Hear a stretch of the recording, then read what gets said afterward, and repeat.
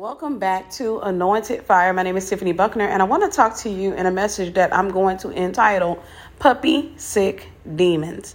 Puppy Sick Demons. One of the things that I've shared on my platform before is my story. And it's a story of overcoming. It's a story of grace and mercy, deliverance, healing, the whole nine. But here's the thing. Before you get to the beautiful side of the story, of course, there was a very, very ugly, toxic, and very traumatic side of that story. And getting away from the enemy, all these generational curses, all these generational demons, getting away from the enemy was not an easy feat. I come to find out, and I always tell people, I said, Satan was the worst ex I've ever had.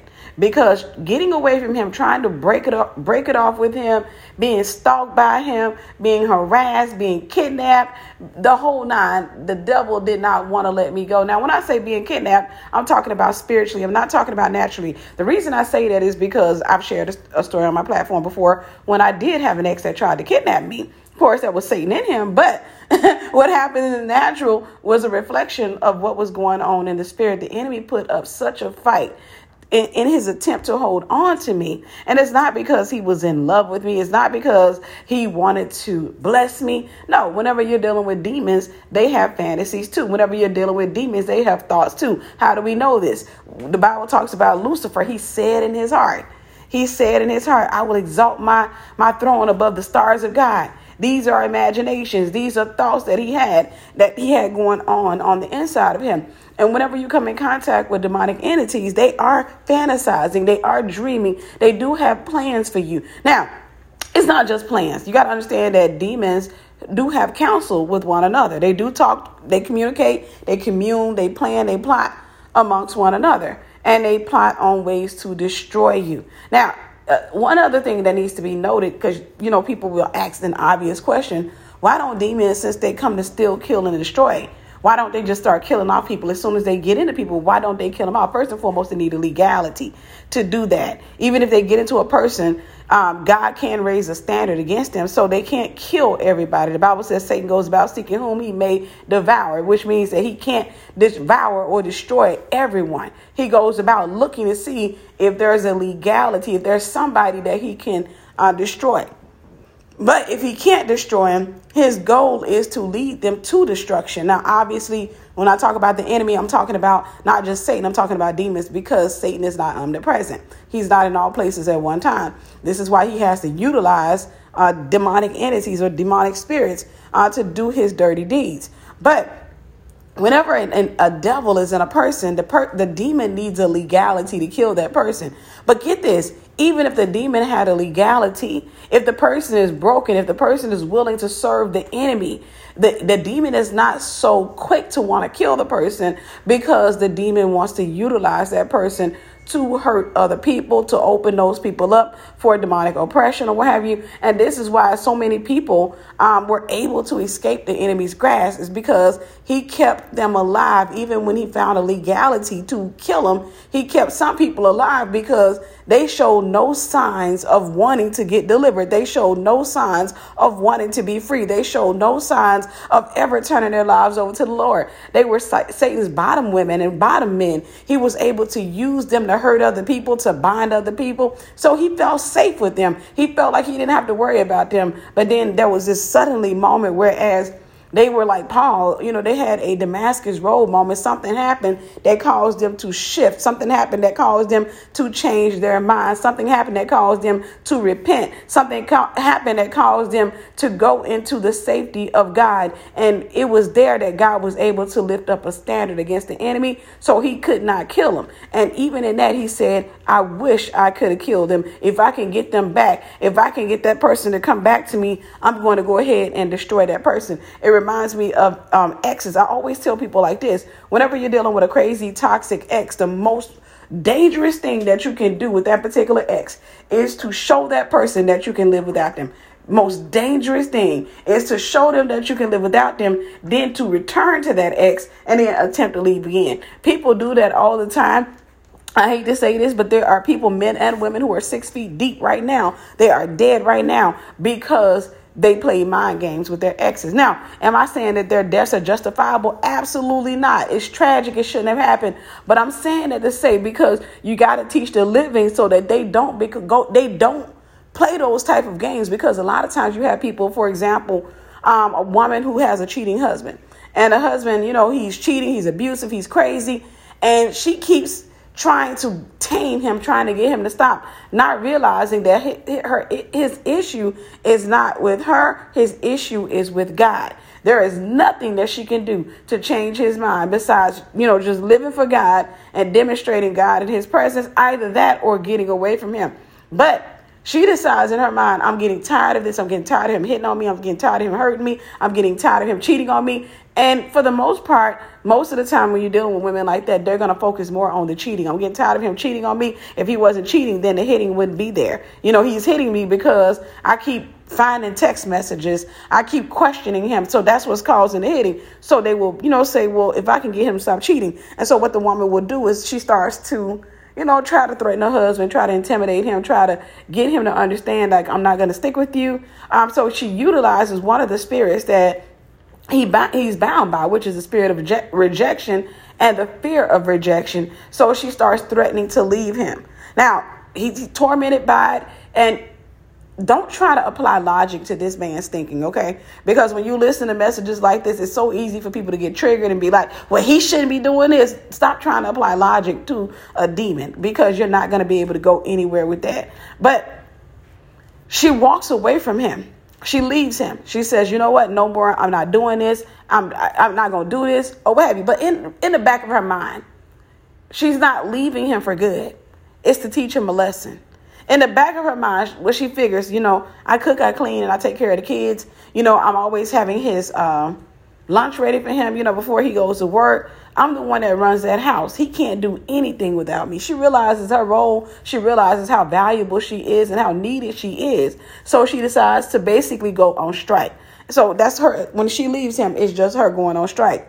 She leaves him, and then she begins to flourish and function without him. She begins to flourish and function without him. So she goes out there and she starts living her life or what have you. She gets a promotion on her job. She gets her a nice little apartment or maybe even a house or what have you. She gets a car, and he's going downhill. It's hard for him to pay his bills. The female that he's been messing with, let's say she gives him a venereal disease. He finds out that, she's not an integral woman or what have you. So his life is going downhill. He starts to think back to the time when his life was on the up and up, when everything was stable, when everything was good, or what have you. He starts thinking back, and he traces that joy back to his wife. He traces that joy back to the time when he was with her. And so he just keeps fantasizing. Of course, he starts reaching out to her and using the children as leverage or what have you. And he comes to her one day and he says, listen, I want to apologize to you. I really messed up. I love you. I can't stop thinking about you. I destroyed my family. If I can have another chance with you. And he says everything that she wants to hear. But she decides, no, I'm still going to play a few little games with him because I don't want to make it too easy, because then he may go back and do it again. So she's like, no, I need you to go to counseling. I need you to do this before I come back, before I even think about coming back. So I'm not moving back in with you. He agrees. He goes to counseling, takes a few sessions or what have you. And then they eventually reconcile. She comes back in the house. She just put herself in danger. She just put herself in danger because he just realized that he can't live without her. He realized he can't live without her. So what then happens is he goes back to that lifestyle because he's dealing with demons. He's dealing with a stronghold. He's dealing with his will, his decisions. These are things that are locked up in him because he has not gotten delivered, not just from the demon, but from the belief that is going to produce something good or what have you. He's dealing with sex addiction. He's dealing with a lot of different things. So he goes back to cheating or what have you. The wife finds out again. Wife starts threatening him. It makes him angry and more abusive because for him in his mind, he sees himself as the victim. In his mind, he's oppressed by the demons and he feels like he's being oppressed by his wife. He feels the pressure of it all because he doesn't know how to stop. He doesn't know what to do. All he knows is that he has the desire to be with other people, but he doesn't want to leave the safety of his home. He doesn't want to lose the safety of his wife. So he just goes into a spot of madness or what have you. And one day the wife starts packing up and she starts leaving him or what have you. Or let's just say she successfully leaves. He decides, you know what?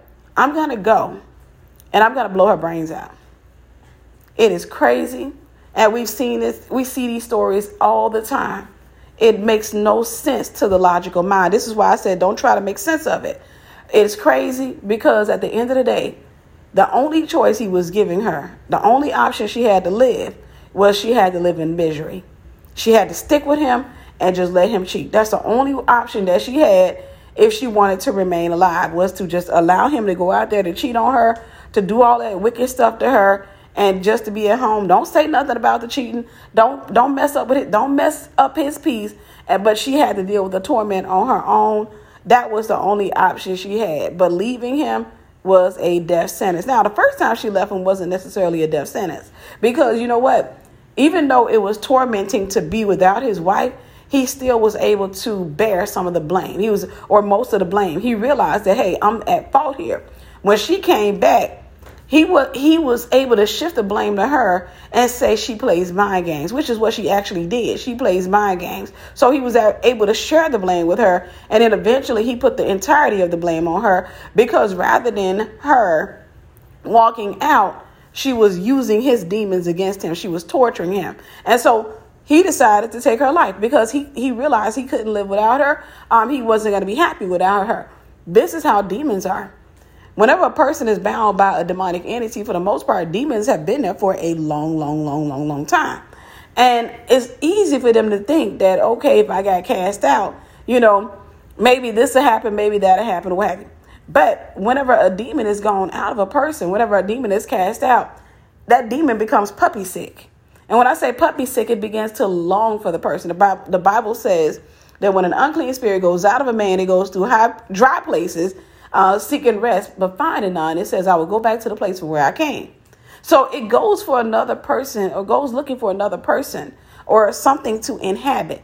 But when it can't find it, it says, I'm going to return to the place from which I came, which is the person that was initially bound by it, which means that demon is puppy sick. That demon is homesick. That demon can't stop thinking about the person, but it has nothing to do with love. It has nothing to do with the demon looking at the person and saying, you know what, I'm going to be good. I'm going to treat that person good. Makes me think of a deliverance session I did one time.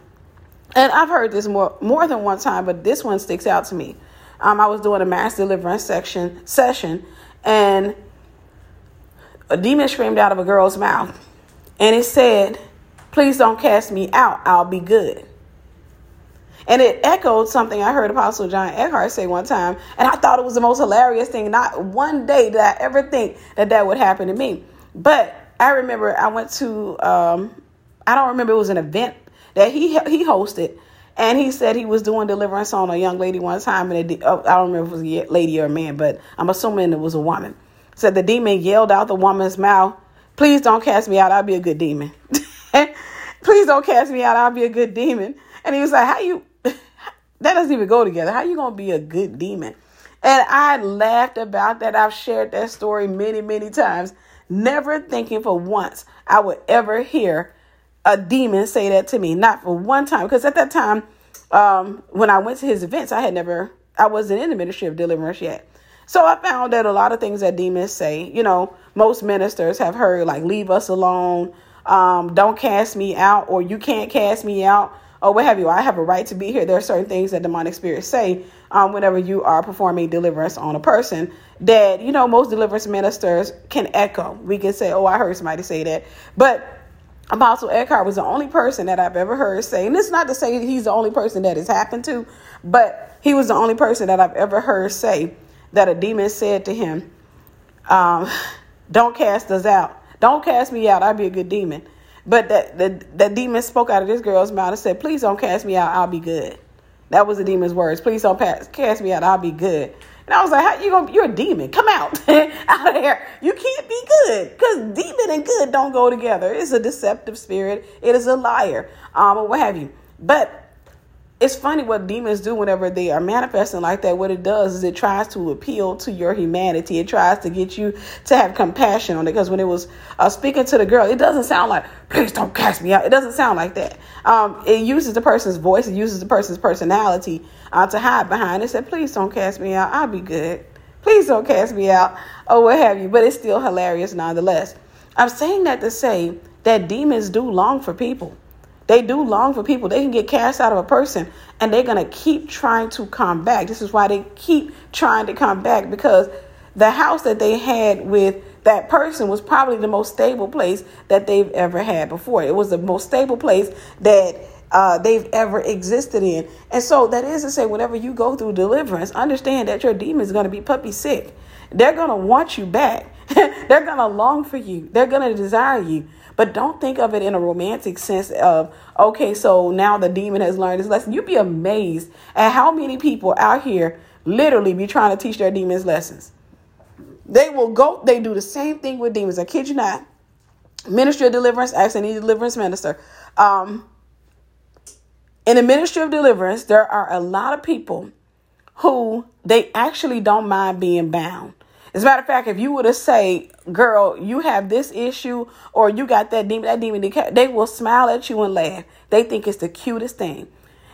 And whenever their demons don't function the way that they think the demons should function, now they're not walking around cognizantly or just consciously acknowledging that they have demons. They're not walking around smiling at the fact that they have demons. But if you just point it out, they're going to smile about it, or they may laugh or they'll chuckle or something like that. And they do nothing to get the demon cast out.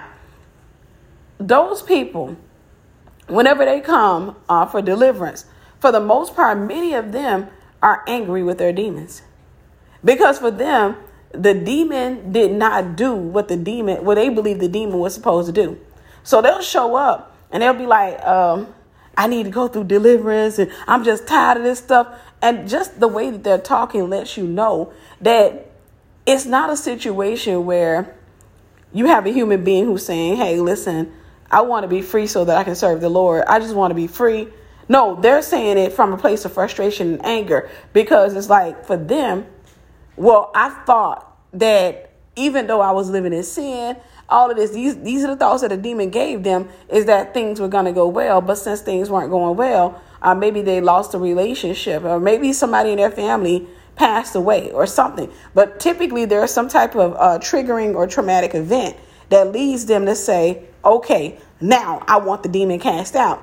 And I realize that it is just revenge on their part. They literally want to take revenge against their demons. But the problem is they haven't fallen out of agreement with those spirits. They haven't fallen out of agreement with those spirits. The thing is, they just want to teach the demon a lesson. Consequently, demons take revenge too. So the Bible says when an unclean spirit goes out of a man, he goes through dry places seeking rest, but finding none, it says, I will go back to the place from whence I came. Then he goes and finds that place swept, garnished, and everything put in order. And I'm probably butchering that part. But then it goes out and takes 7 spirits more wicked than itself. And the last state of that man is worse than the first. Revenge. It go get 7 demons more wicked than itself. And the last state of that person is worse than when they were when they initially needed deliverance, which is why I've had to pull deliverance down off of my site many, many times and stop people from booking me, because I came to realize why. There are a lot of people out there that are bound, but I came to realize why they're bound. I came to realize that there are a lot of people out there genuinely who their desire for freedom, it has nothing to do with them desiring to serve God. It has nothing to do with them desiring to do the right thing. It has everything to do with them being tired of being attacked, held back by their demons. That's it. It has everything to do with that. And consequently, those same people, if they show up for deliverance, because they're not interested in getting into a good church home, they're not interested in being submitted to godly authority. They're not interested in reading their Bibles. They're not interested in praying every night. They're not interested in doing right by God. It doesn't take long for them to go back into bondage. Consequently, this is why you see some people like that. They typically will only show up at church when they need deliverance. And every time they show up at church, they come to the altar, they're going to manifest strong. You see them and crawling and growling all over the place. They will typically manifest strong. And then once it's over with, they get their deliverance, and then you're not going to see them again. They probably come back the next Sunday because they'll tell themselves in their minds, I'm going to commit to this lifestyle, but then they fall away. It doesn't take them long to fall away because they're seduced right back into the lifestyle that they're trying to come out of because they didn't get the substance that they needed. And just like the demon was puppy sick, they were puppy sick for their demons as well. They kept thinking about, that lifestyle. They kept thinking about the things they used to do. They kept thinking about the feelings that they had. They kept thinking about it. And so consequently, they went back to that lifestyle, reconciled with the demons. The demon brought back 7 spirits more wicked than itself, and they were far worse off. And the next thing you know, they're right back in their lifestyle. Everything seems to be intensified because now they got 7 demons more wicked than the first ones that they had. Everything seems to be intensified, and they just continue living life like that until the demon proves itself to be a demon yet again. Something bad happens, and then, maybe they got a parent whose life is on the line. It could be a child whose life is in danger or what have you. Then they show back up again because they're like, okay, I need deliverance or what have you. So basically it becomes this thing where they see deliverance as a magic trick. It's just like, okay, it's almost like they're trying to separate God from deliverance. They're just showing up saying, hey, I got an issue going here. Can you cast the demon out? And I'm like, okay, well, what are you trying to put in the jar? And when I say the jar, I'm talking about what changes are you trying to make to your life? And for the most part, people will make commitments. They'll sit back and say, yeah, I'm going to stop doing this and I'm going to stop doing that. But they go right back out, which is why I advise everybody to get a pastor. They need to have some form of accountability. So there are puppy sick demons out there. There are demons out there that once they're cast out, they will miss you. And hear this. This is I think what motivated me to really want to say this, because I'm getting ready to close this. Understand that an unclean spirit doesn't just have to come back and reinfest you. Sometimes in order to re-enter your life, a demon that was cast out of you can get into another person. Remember, when an unclean spirit goes out of a man, it goes through dry places seeking rest. Then it says, I will go back to the place from whence I came. And it goes and finds that place swept, garnished, and empty. And it goes and takes 7 spirits more wicked than itself. And the last state of that man is worse than the first. Hear me when I say this. A demon can come back and find, let's say that place is not empty. Let's say that, but there's still a space for the enemy. This is why the Bible says give no place to the devil. There's still space for the enemy. Maybe unforgiveness. Maybe the person's walking in unforgiveness or what have you. But that demon comes back. If that demon comes back and it can't really necessarily get in the person, it can't inhabit the person the way that it wants to, what it will typically do is it will become one of the 7 spirits more wicked. That means that somebody else that went through deliverance, or somebody else that got free, or maybe they didn't go through deliverance. Maybe because all deliverance is not always, hey, I cast you out in the name of Jesus. You can go through deliverance by submitting to God. James 4:7 says, submit yourself to God, resist the devil, and he will flee from you. So somebody out there ends up getting bound by the demons that got cast out because they get the 7 spirits more wicked than itself, and they happen to be the demons that were cast out of you were 7 times more wicked than the ones that were in that person. That the demons that were cast out of, let's say if it was you, the demons that were cast out of you could be 7 times more wicked than the ones that was in that person. Now, all of a sudden, because the devil's going to look for your kind, he's going to look for your type. Because that's what all the type is just familiar spirits. It's just what you're familiar with. It's what you're comfortable with. So Satan always is going to look for your type. So next thing you know, here comes this dude. Let's say you're female, you're single. Here comes this guy in your life. There's something familiar about him. There's something that makes you comfortable with him. There's something about him that makes you feel like we can skip the niceties and all that other stuff in the relationship. We can actually move relatively fast in our relationship because the familiarity signifies or suggests that there is something there that you've had encounters with before, but you don't realize that. You just say, well, I'm really comfortable with this guy. I've never been comfortable with anybody like this so fast in my life. Consequently, you may find yourself having sex. Now, obviously, I preach sex outside of marriage is wrong. That's what the Bible says. But consequently, you're familiar with this person. You may end up sleeping with the person. Then you say, the silly thing like, oh, I'm sorry, I've never done this before, I don't know why I feel so comfortable with you, oh, what have you. It's an unclean spirit. It's a familiar spirit. It's a familiar spirit that got cast out. And remember what I told you. Once something or someone leaves your life, if you let them back in, they're far more dangerous when they come back in, because they realize that you can actually live and function without them. So once Satan is cast out, Satan realizes that, hey, this girl here can actually live without me. This girl can function without me. This girl can thrive without me. She did better without me. So there's a high probability that she's going to cast me out again. So Satan looks for an opportunity, or those demons look for an opportunity to go ahead and to destroy you. They look for an opportunity to go ahead and say, okay, what can we do to either kill this person or destroy them so much to the point where there will be no recovery? What can we do? Typically, romantic relationship. Most of the times, the enemy just brings somebody into your life who deals with obsession. The person thinks they love you. They think they're in love with you, what have you. The person is puppy sick. Person can't stop thinking about you. They don't realize that those thoughts are warfare, because, a lot of times people don't understand the concept of romantic warfare. So they can't stop thinking about you. So initially, if they get your attention, if they get your phone number, if they get you to engage in a relationship with them, initially they're just dealing with these overwhelming thoughts, and they think that that means that they're in love. So they just like, oh my gosh, I can't stop thinking about you. I don't know what you're doing to me. Oh, what have you. The person is excited initially. Well, over the course of time, what's going to then happen is the person is going to exhibit demonic behavior, toxic behavior, and that can drive you out of the relationship, because, the person may be out here cheating, because demons are greedy. They want to have as many people as possible. That's why when you come in contact with a promiscuous man or a promiscuous woman, you can bet your by golly, wow, there are demons there.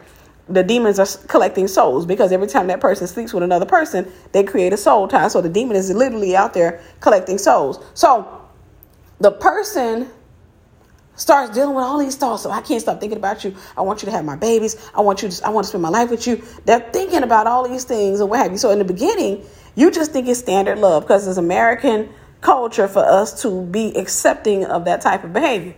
So you're just excited about it, and you say, well, I'm in love with you too. I can't stop thinking about you as well. Oh, what have you. And the person's like, oh my gosh, can I come over? I want to be with you. Let's hang out today. Let's go do this. What the enemy's trying to do is strengthen that soul tie between you and that person. The person becomes abusive or starts exhibiting behaviors because the demon is terrified of you leaving, because there's a demon called rejection. There's another demon called the fear of rejection. So believe it or not, demons do feel that fear. And when they're in a person, they cause that person to feel it as well. They cause that person. So the guy starts dealing, let's say you're a female, the guy starts dealing with fear of rejection. He's tormented. So he starts thinking that you're going to leave him. You're going to abandon him. And there's a demon called abandonment. There's also another demon called fear of abandonment. So he thinks that you're going to leave him because that's what, people have done over the course of his life. His mother was no good. So he thinks that you're going to hurt him. He starts to ascribe the personality of the people who hurt him to you. So he starts questioning you about the clothes you're wearing, why you're wearing that outfit, who you're trying to impress.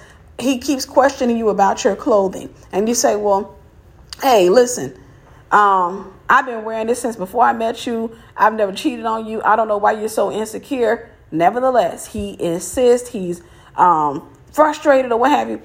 The relationship gets toxic. It becomes increasingly toxic. He becomes increasingly insecure, and it drives him out there because, again, he's going to likely be out there cheating as well.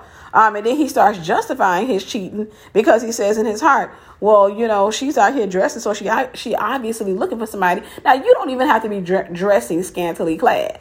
It's just the fact that you have the nerves to try to look nice, because in his mind, what he feels like would make him more secure is if you were to pull your hair back in a ponytail, did not put on any makeup, and just wore a nice little white T-shirt and maybe some baggy jeans. That's what makes him feel secure. It makes him feel like, okay, you're confident, that you're content with him. But you have the nerves to put on a blue jean shirt. Let's say a jean button-up shirt. No cleavage out or anything. You put on some jeans that fit, that are normal, not necessarily too tight, but they fit. You put makeup on your face. You actually did your hair. That makes him insecure. That makes him feel some type of way. He starts dealing with these tormenting thoughts of you trying to go out here and be with somebody else. You trying to impress somebody else. You're already cheating on him or what have you. So he starts dealing with that torment. So consequently, when a person is dealing with torment, they're going to torment you. Tormented people torment people. So he's going to torment you. Why are you dressing like that? He keeps doing that. So his cheating, he uses that to justify, because he says in his heart, well, she's trying to leave me anyhow. She's trying to leave me anyhow. She's trying to walk away from me anyhow. She's not content with me anyhow. Nevertheless, he still tries to hold on to you. But over the course of time, you find out he's cheating, and then you try to break it off with him. You try to break it off with him. You say, you know what, this isn't working. I didn't sign up for this. I thought you were a decent person. And he says, you did this, where he starts kind of gaslighting you and deflecting the blame onto you and trying to make it look like it's the issue is you and not him. You're dealing with a demon-bound person. You're dealing with a demonically bound person. Taking him to church is not going to change that.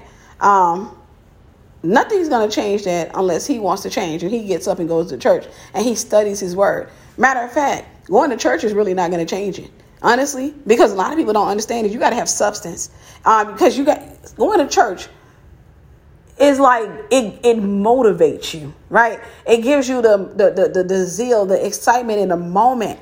It's almost like going to a seminar, because I've been to plenty of seminars back in the day. But it's like going to a wealth building seminar.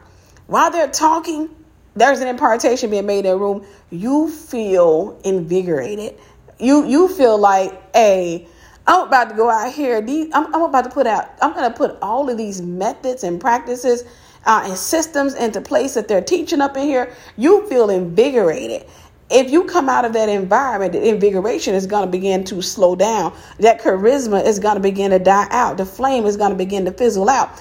And unless you go back into that environment, you have to keep putting yourself back in that environment. Most people don't keep putting themselves back in that environment because it's going to cost to keep going back in that environment. But it's going to fizzle out. It's the same thing when you're dealing with, what was I talking about? It's the same thing when you're dealing with a relationship. Those things begin to fizzle out. It begins to fizzle out. So in his mind, he believes that, okay, you're wrong. I'm right. I'm trying to save our relationship. This is what makes him more dangerous. I'm trying to save our relationship from you doing what women do, the inevitable. Cheat, because in his mind, all women ain't no good, all women cheat or what have you. So in his mind, he's saving his relationship. In his mind, he's stopping you from doing what you're prone to do.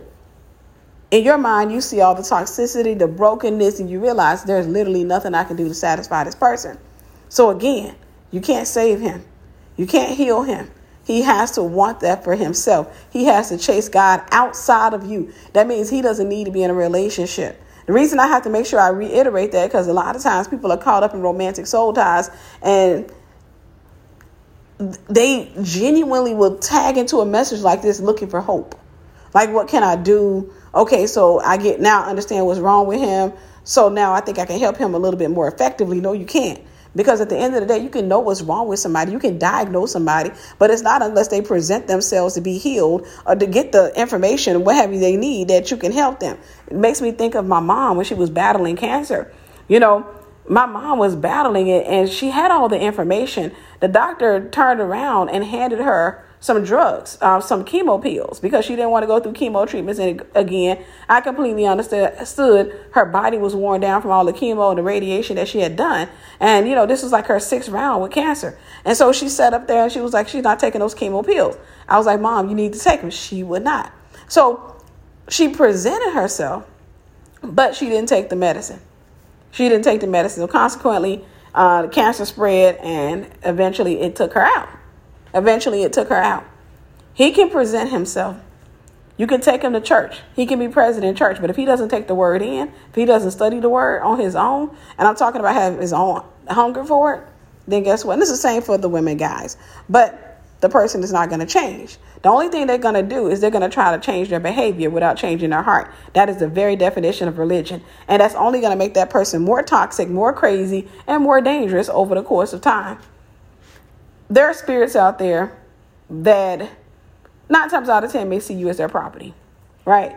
And they could be generational demons, which we call familiar spirits. Spirits that have been passed on from your grandparents, great grandparents, all the way to your parents, and then to you, your siblings, or what have you. And you've had to wrestle with those spirits over the course of your life. You've had to fight them. The way that you have to get rid of them, one, you need substance. That's when that room is empty. When they come back and find, a demon comes and finds that room empty, there's no word there. You need the word in that room. So that means you got to study your word every day. I know you don't feel like it. I know you're tired. I know you have a lot of things going, but you need to study your word every day. Secondly, you need to present yourself at a good church home to make sure that you get an understanding. The Bible says, above all thy getting, get understanding. Because if you the Bible says, lean not to your own understanding. It also says, don't forsake the coming together of the saints. So if you try to lean to your own understanding, then you're going to come up with your own understanding of the scriptures. And every person will, you're going to come up with your own understanding. And it's going to usually go through your filters. Your filters are how you process information. Filters are bent through perversion, through events and experiences, revelation and lack thereof.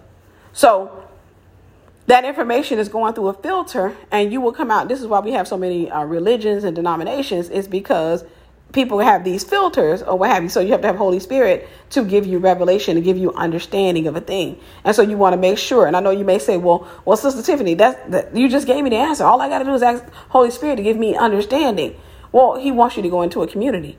Chances are, because he doesn't want you to be relying on yourself. You're needed in the community just like you need community. You got to get into a good, godly community and understand that when you go into a godly community, there are some ungodly people there. So I'm saying that to say, don't run out of there because you see some ungodly folks. You're going to come across some hot messes that's going to be up in there. But you just have to, stay in your lane. You make sure you get your freedom, get your wisdom, get your revelation, get what you need. Make whatever connection God wants you to make, and just stick it out. Just stick it out. You have to get that wisdom. You have to get that revelation. You have to get that knowledge. You have to get that understanding. You got to get discernment. You got to fill the room. You can't keep leaving the room empty and expecting the enemy to leave you alone. As long as that room is empty, you give place to the enemy, and the enemy will continue to return because you're going to still have an appetite. See, that empty room represents a void, and a void is a black hole in the soul. A black hole has a strong gravitational pull called attraction. It will determine who you are attracted to. So consequently, you will find yourself attracted to people that are familiar to you. Like they have familiar personalities. They have something about them. You'll be like, it's just something about him. And I can tell you, I've experienced that many times where I'll come across a guy and there is something very comfortable about him, something relatively familiar about him or what have you. But I know what it is right now. I know that, chances are that's a familiar spirit. I've dealt with that spirit my whole life, got delivered from it. Nevertheless, it doesn't change the fact that I know that spirit. I think of an old best friend of mine. We were friends for over 20 years, right? And even though we're no longer friends, we no longer talk. We stopped dealing with each other in 2015. It's 2022 now.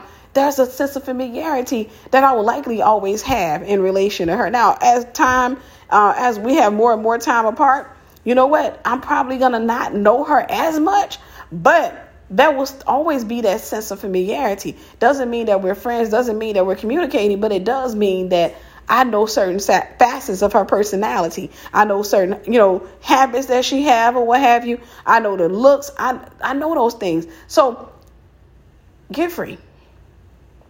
Get free. Make sure that you get free.